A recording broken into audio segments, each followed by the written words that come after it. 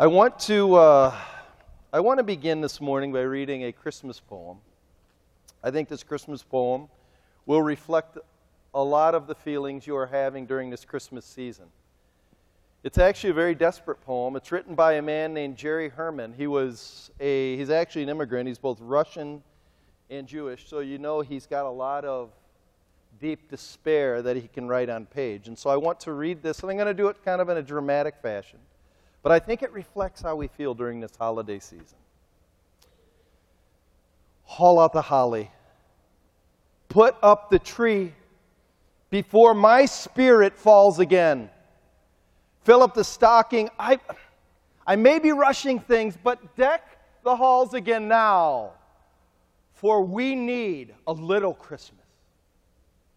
Right this very minute. Candles in the windows, carols at the spinet. Yes!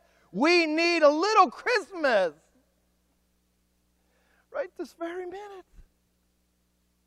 It hasn't snowed a single flurry. Santa dear, we are in a hurry. So climb down the chimney. Put up the brightest strings of lights I've ever seen. Slice up the fruitcake. It's time. It's time. We hung some tinsel on the evergreen bough. For I've grown a little leaner. I've grown a little colder. I've grown a little sadder. And I've grown a little older.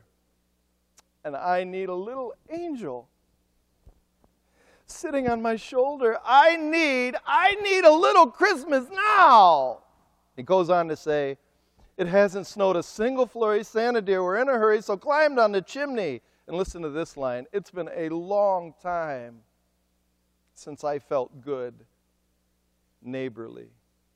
And it ends by saying, right this very minute, we need a little Christmas now.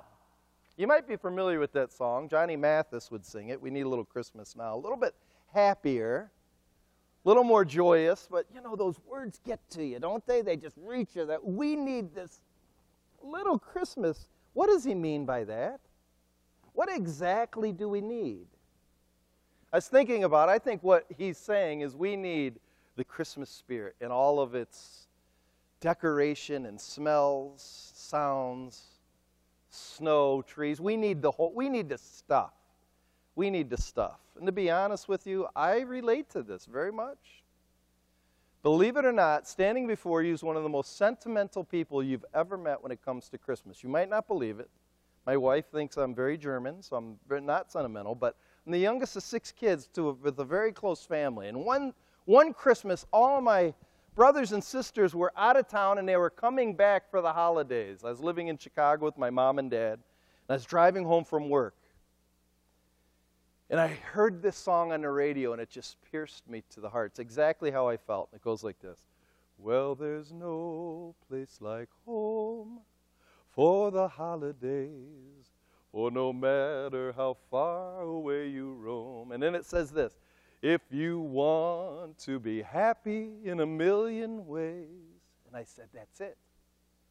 That's what I want this Christmas. I want to be happy in a million ways. I want candy canes, just red and white. Don't give me the colored stuff. Red and white. I want snowball fights with my sisters. I want to watch all the claymation videos, no matter how stupid they are. I want to watch all of them. You know what I want? I want presents stacked to the ceiling. That's really what I want. And I want my dad back. That's what I want. I want to be happy in a million ways. That, I think, is what we call the Christmas spirit. That's what we want. But is the Christmas spirit the same thing as the spirit of Christ? Sometimes I think we mix it up a little bit. Today we're going to talk about the spirit of Christ and how it's different than the spirit of Christmas. We are on our second week of the Trinity. So remember, this represents the Father, Son, and Holy Spirit. Last week we talked about the Father. This week we're talking about the Spirit. If you can, open up to Psalm chapter 2, and this is the passage we are using as the platform to talk about Christmas from God's point of view. And today we're going to talk about the Spirit of Christ. The Spirit of Christ. So if you could open up to Psalm 2, we'll go through it and work our way through it so we can figure out how is the Spirit of Christ active in Christmas. Begins in verse 1, and it says, "Why do the nations rage? The peoples of the earth, they plot in vain. The kings of the earth set themselves. And the rulers take counsel together against the Lord and against his anointed, saying, Let us burst their bonds apart and cast away their cords from us. He who sits on the heavens laughs." As you remember last week, we said, for Christmas, we think Christmas starts at a silent night, a holy night. But for God, Christmas starts in a world that's on fire. If you remember last week, we said the nations are angry. They're actually rebellious. They want to break off God's bonds. And while he's sitting in heaven, he looks down and he laughs because he's like, first of all, you don't have the ability to break, you really can't challenge me. But secondly, he has a plan in store. And if you keep reading, he says he'll speak to them in his wrath. That's verse 5. Terrify them in his fury, saying, As for me, I have set my king on Zion, my holy hill. So the reason why he laughs is because he's got an answer for the fury of man. He's going to bring his king to bring peace on this earth.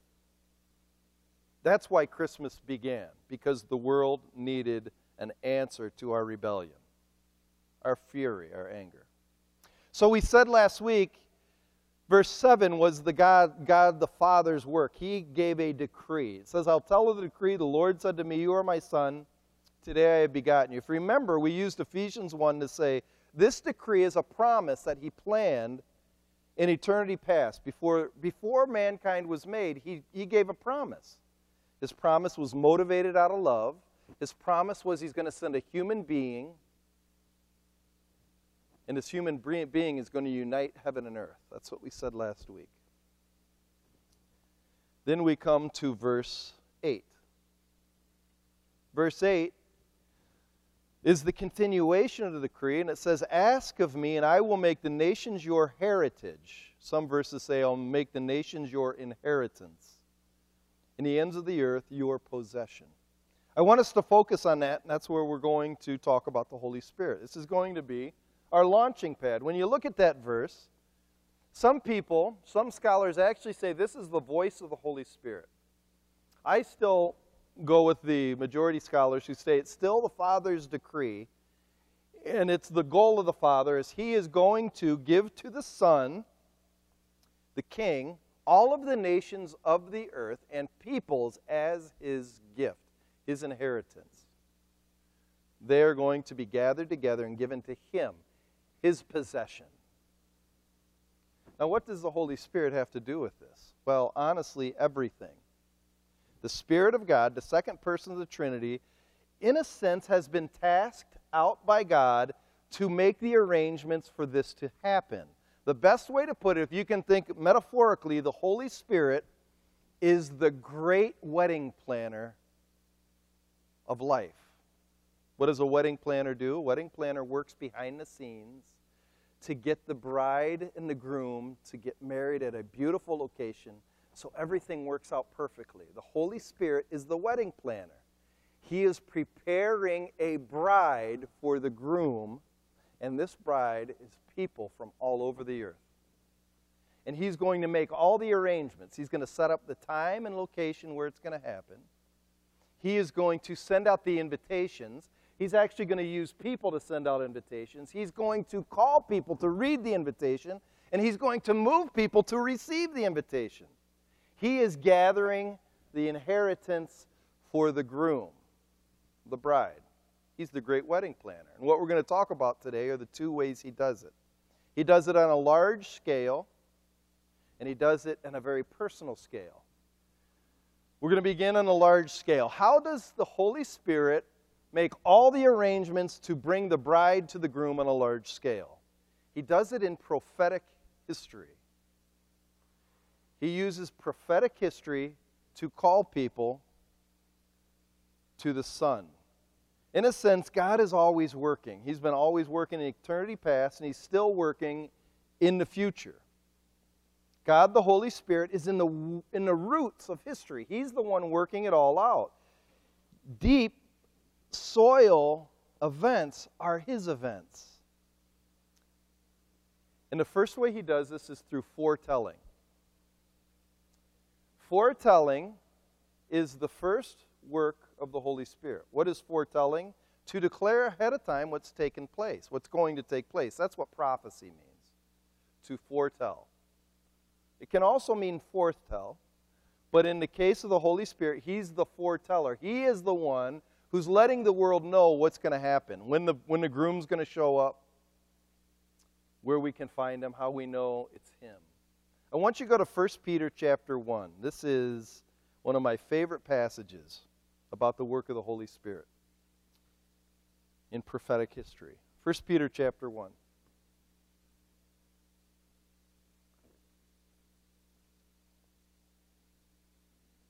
And that's good vintage water. It's from the sinks of Kent City Kitchen. You don't get any better than that, Charlene. It's good stuff. 1 Peter chapter 1.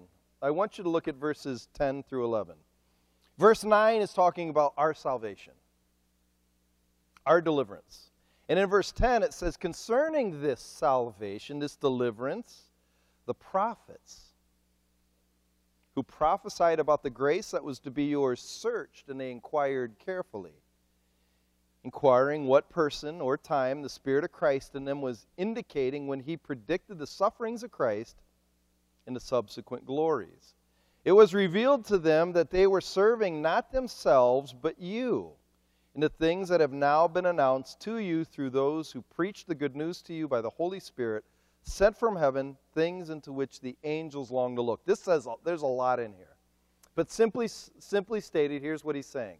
The prophets were moved by the Holy Spirit. The Spirit of Christ is how it's defined in there. They were moved to write down about a man who would come to suffer and to bring us to glory.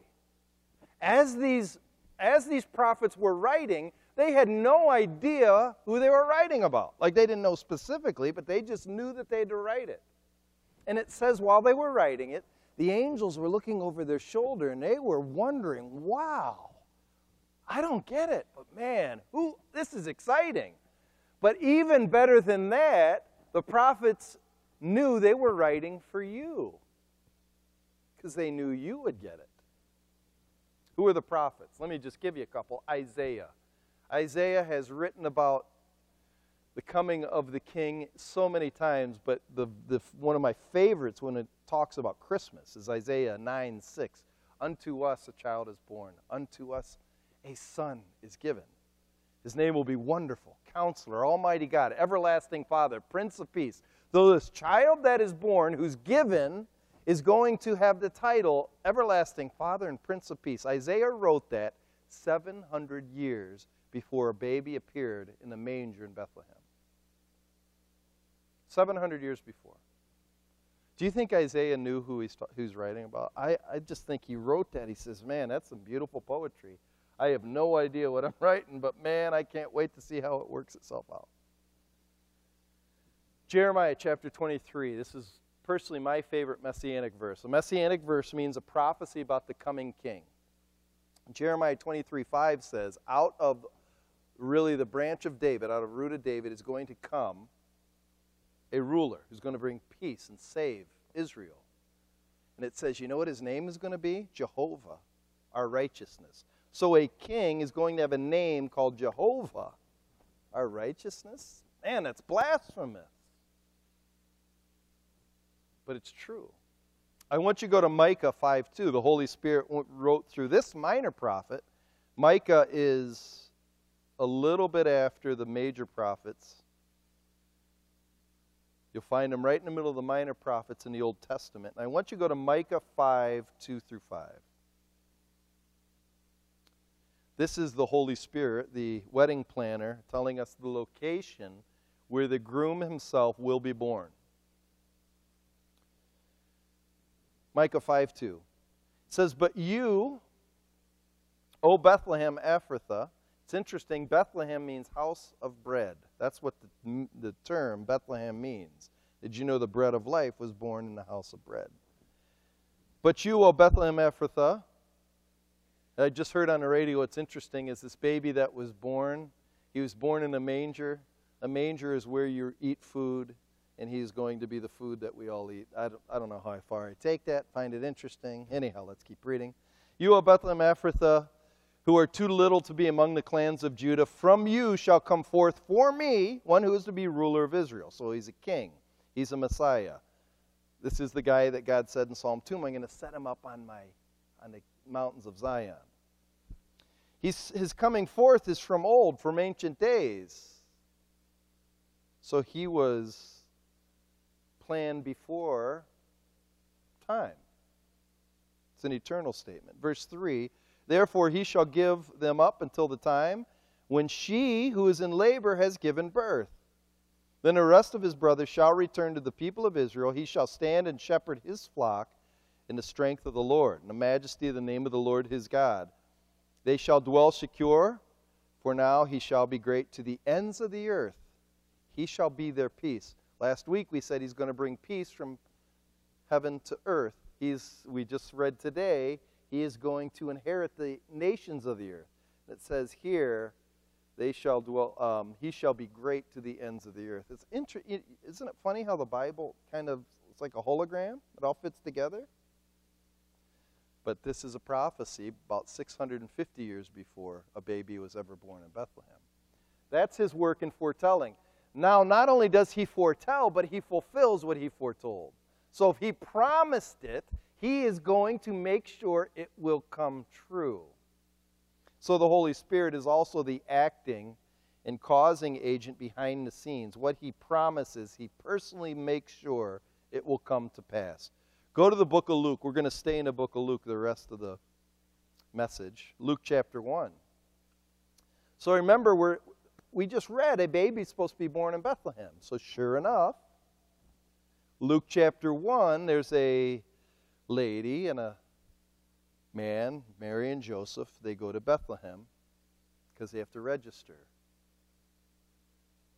But right before they go to Bethlehem, Mary is visited by an angel, and the angel said, you are going to have a child, and he will be the Most High. And if you look in Luke 1:34, Mary said to the angel, come on. This is my version. Come on, man, I'm a virgin. I haven't been with anybody. I understand biology. I get it. And so what he says in verse 35 is the angel answered her. Look at who he says the causing agent of the fulfillment of prophecy is. The Holy Spirit will come upon you, and the power of the Most High will overshadow you, and therefore the child to be born will be called Holy, the Son of God. So the Holy Spirit, through prophets, prophesied a holy child to be born in Bethlehem, and then the Holy Spirit is the one that came and overshadowed Mary and fertilized her egg in her womb. And so this child that's going to be born is going to be fully man out of her body and fully God out of the Spirit's power. He fulfilled it. It's funny how we as human beings are, especially during Christmas, we're victims of the moment. We're worried that the success of things are always up to us. And if we just have to work and strive and try to get everything to work. If we don't do something, everything's going to fall apart. And if we don't do something, this random, meaningless world will just take over. So we have to continually make order out of chaos. But Psalm 139:8 says, where shall I go from your spirit? Where shall I flee from your presence? In other words, God is here. He's at work all the time, fulfilling the will of the Father. And so we have to be very careful to be so worried that we forget he's at work. I read an article that says worry takes at least 5 years off your life, at least. The amount of time, the amount of sleep you avoid from worry or from not doing other things because you're worrying. The Spirit's there. He's real. He's working behind the scenes to make sure God is working all things together for good to those who love him. He gave that promise. Don't you think he'll fulfill it?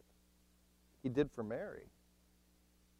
Some of you are saying, yeah, but Christmas isn't what it used to be. I'm missing my family. My health isn't what it was. Everybody moved out. I've got an empty nest. It's just not Christmas anymore. And so there's this melancholy to Christmas where it says 45%, I read a statistic, 45% of people dread Christmas. They dread it. But God is alive. And if God is alive, which he is, there is always hope. There's always hope.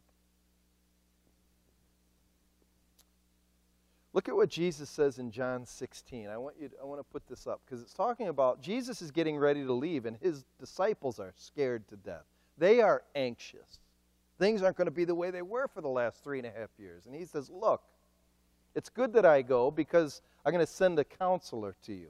And when he comes, he will come to convict the world of sin, righteousness, and judgment. But I just want you to focus on that word convict. What does that mean? He's going to make people aware of the presence of God, specifically the guilt before him. Some scholars believe the word should be translated as convince. Convince means to persuade people to the reality of God. What this is saying is he's always at work opening our eyes to God's action around us. Always. Not only is he working on this grand scale, but to me he's existentially working. I love that word existential. It sounds cool when you say it. But it also means in the moment, in the tiny second of the present, he's here working all the time. And you know where he's working? In people's hearts. That's the second place he works, in people's hearts, inside us. I'm convinced that everyone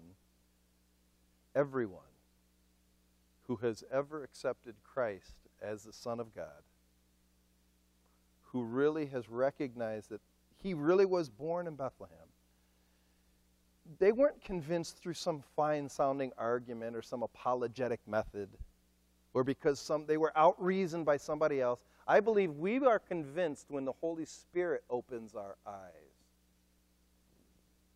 We want to argue things. Why don't we pray more for people to be confronted by the Holy Spirit and let him do it? Yes, we have to speak the word of God, absolutely, but it's not us doing it. I once had a class with a preaching teacher said, here's what I want us to do. We're going to go out to the cemetery. We're going to line up in front of all the gravestones, and we're going to preach to them and give them your best sermon. Give them your best sermon. And the students are like, that's stupid. They're dead. He said, exactly. We're dead until the Spirit makes us alive. And when he makes us alive, 3 things happen. The first thing is we get awakened in heart. And by use heart in the sense of our soul, it's like sparked. It becomes alive. Look at Luke 1:41. This is Elizabeth. Elizabeth is Mary's cousin. This is cool. 41, Mary just was visited by the angel. She's pregnant with the Savior. She goes to visit Elizabeth, who's pregnant with John the Baptist, Jesus' cousin. Verse 41 says, and when Elizabeth heard the greeting of Mary, the baby leapt in her womb, and Elizabeth was filled with the Holy Spirit. And she exclaimed with a loud cry, blessed are you among women. Like a loud cry. It's not, blessed are you among women and blessed.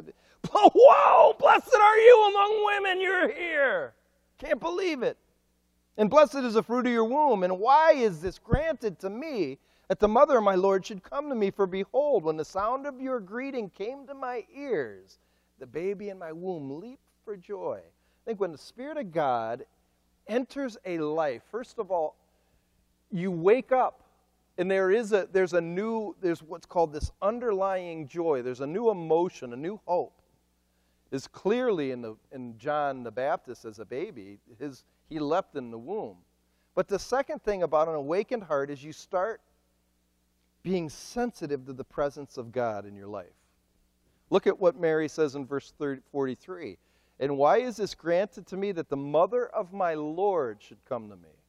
She wasn't just excited that Mary came. She's excited that Mary brought the Lord with her. And the Spirit of God made her aware of that. When you become aware, when the Holy Spirit enters your life, you start becoming aware of God all over the place. It's weird. I don't know how to explain it. And then the third thing, when you're awakened in heart, is there's this new humility. Look at what she says, and why is this granted to me that the mother might? I don't deserve this. This is amazing. It's funny. I've told you this often. For 23 years of my life, I was a religious person. I would, truthfully, the Christmas story, I liked it, but it had just as much clout to me as Rudolph the Red-Nosed Reindeer. It just did. It was part of Christmas. It was kind of the story of Jesus in the manger was, yeah, I know, I've heard that. Yeah, I've heard that story. It was muted, sort of. Like C.S. Lewis is like a great Shadowland story. But then when the Spirit of God started working on me, and it was in November of my 23rd year, I came to know the Lord. I can remember going to Christmas that season, and I heard the story different. That boy was for me. This is an amazing story. That a virgin would give birth? Wow. I became awakened, and I saw things different. And so the second thing that happens to you is your mind starts working. You start understanding the Word of God. Look at Zechariah in chapter 1, verse 67. Zechariah is Elizabeth's husband. John the Baptist was born. There's a whole funny story with that. You can read it later. But then, watch what happens when the Holy Spirit comes upon him in verse 67. And his father, Zechariah, was filled with the Holy Spirit, and he prophesied. And he said, "Blessed be the Lord God of Israel, for he's visited and redeemed his people. He's raised up a horn of salvation for us in the house of his servant David, as he spoke by the mouth of his holy prophets from old." He's going on and on from verses 68 to 79. He uses no less than 20 Old Testament references. But they're not just Old Testament references. He sees the Bible as being specifically fulfilled in his life. When the Holy Spirit comes in your life, you start seeing this word as it becomes true. You're enlightened in your mind. There's this whole teaching of meditation is this idea of emptying your mind and just becoming one with whatever there is. That's not biblical meditation. Biblical meditation is I meditate on the truth of God and I start understanding it to be true. And not just truly true, but it's my truth. The more you come to Christ, you don't doubt more.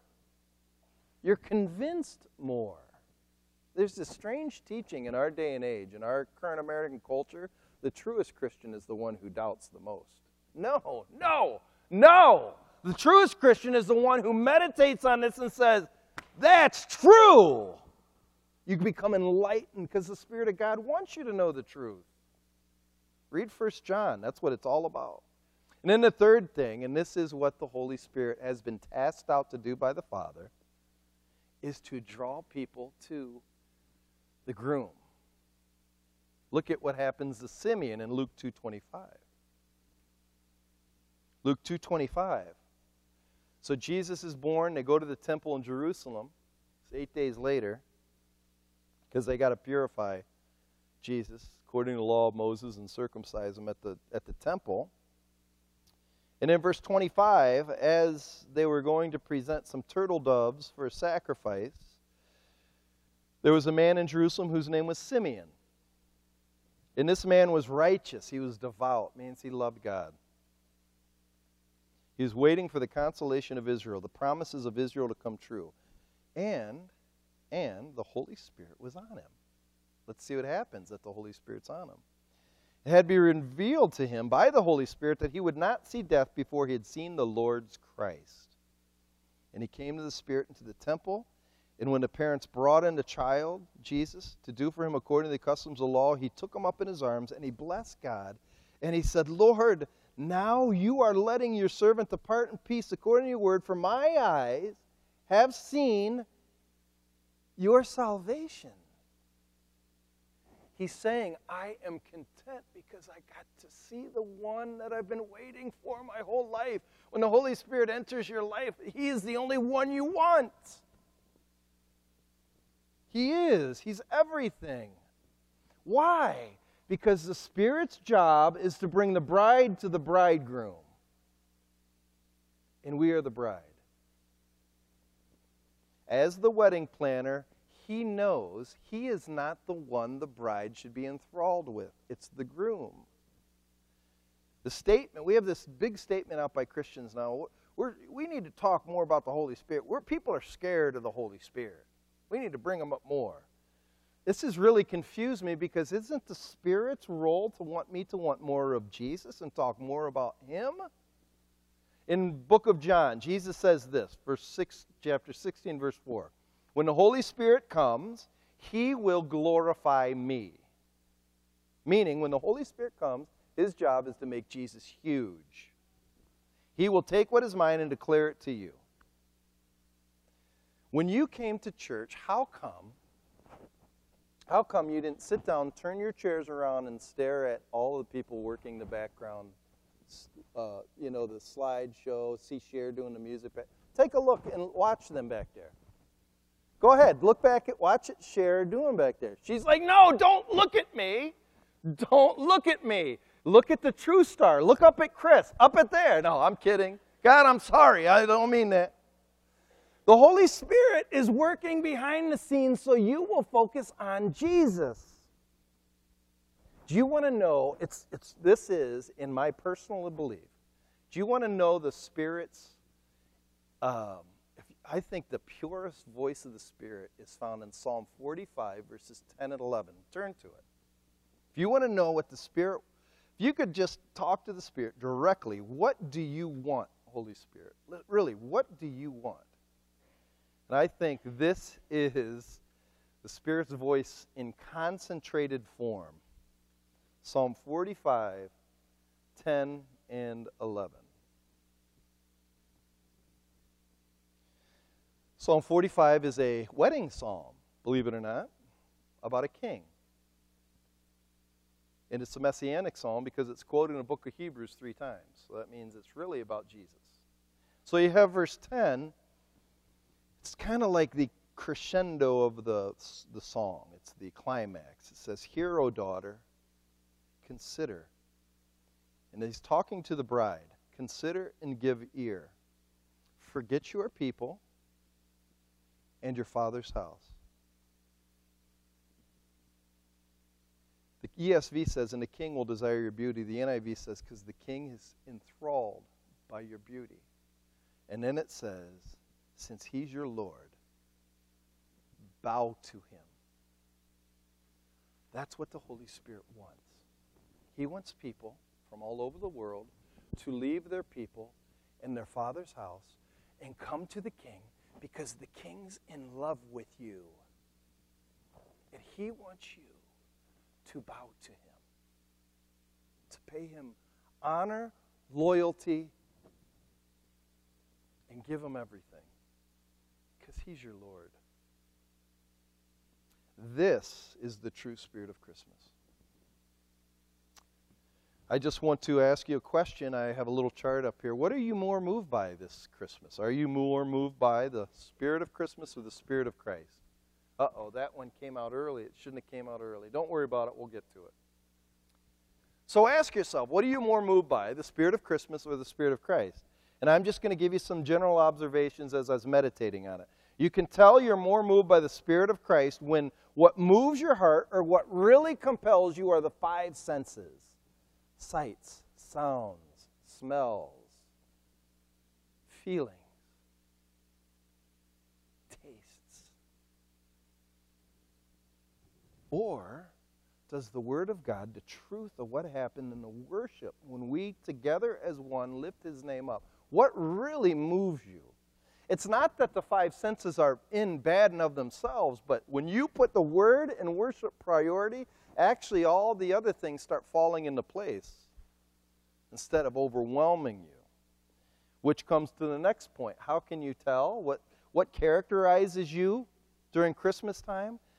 When you are more into the spirit of Christmas, you kind of are, everything's got to work out or everything falls. This just was a terrible Christmas because things didn't go this way. It's kind of fragile. You better have the right people, the right food, the right sounds, the right colors, the right color candy canes. If you don't, it's just not Christmas. It's a fragile Christmas. It's like, what is that Mary Poppins promise? It's like pie crust. It's easily made, easily broken. Isn't that right, Kim? Something like that. Kim, you should know that. You've seen Mary Poppins, right? Yeah. I was hoping on, I was banking on you. No. But if you are really wanting the Spirit of Christ, there's a solidity. You're solid. You're standing on solid ground. Truthfully, I miss my dad. It's been a long time. My dad made Christmas fun. My dad was fun. And I'm telling you, I miss him. Because he thought he was like Tony, not Frank Sinatra, but Tony, what's it? Tony Bennett. He thought he's Tony Bennett. And he would always be, he's the one that would say, well, there's no place like home. You'd walk in the door and you go, have a holly jolly, like, Dad, I've had enough of that. But I miss that, But I don't, because he's gone, my Christmas aren't spoiled. Actually, they're more solid because I can't wait to see him. I think sometimes our Christmases are so fragile when people leave that we aren't going to have fun anymore. It's just not going to be the same. It's never going to be the same. Then to me, you don't believe the Holy Spirit's still at work and can take all things and make it different. And then so the focus is on your expectations being met when it's the spirit of Christmas, but your focus is, if you're the Spirit of Christ, are His promises to come. We aren't given guarantee that this world's going to be great. We are to use this holiday to point people to Christ. And then so what do you want more of during this Christmas season? I think for the person who wants the spirit of Christmas, they just want more stuff, more things, more feelings. The person who really wants the Spirit of Christ, they want His name to really be glorified in their friends' hearts, in their kids' hearts, in their own hearts. And so I'd ask you this final question. What do you want more of this Christmas? And I might have told you this. I try to evaluate my sermons. I want to evaluate my sermons because I want to make sure I'm connecting.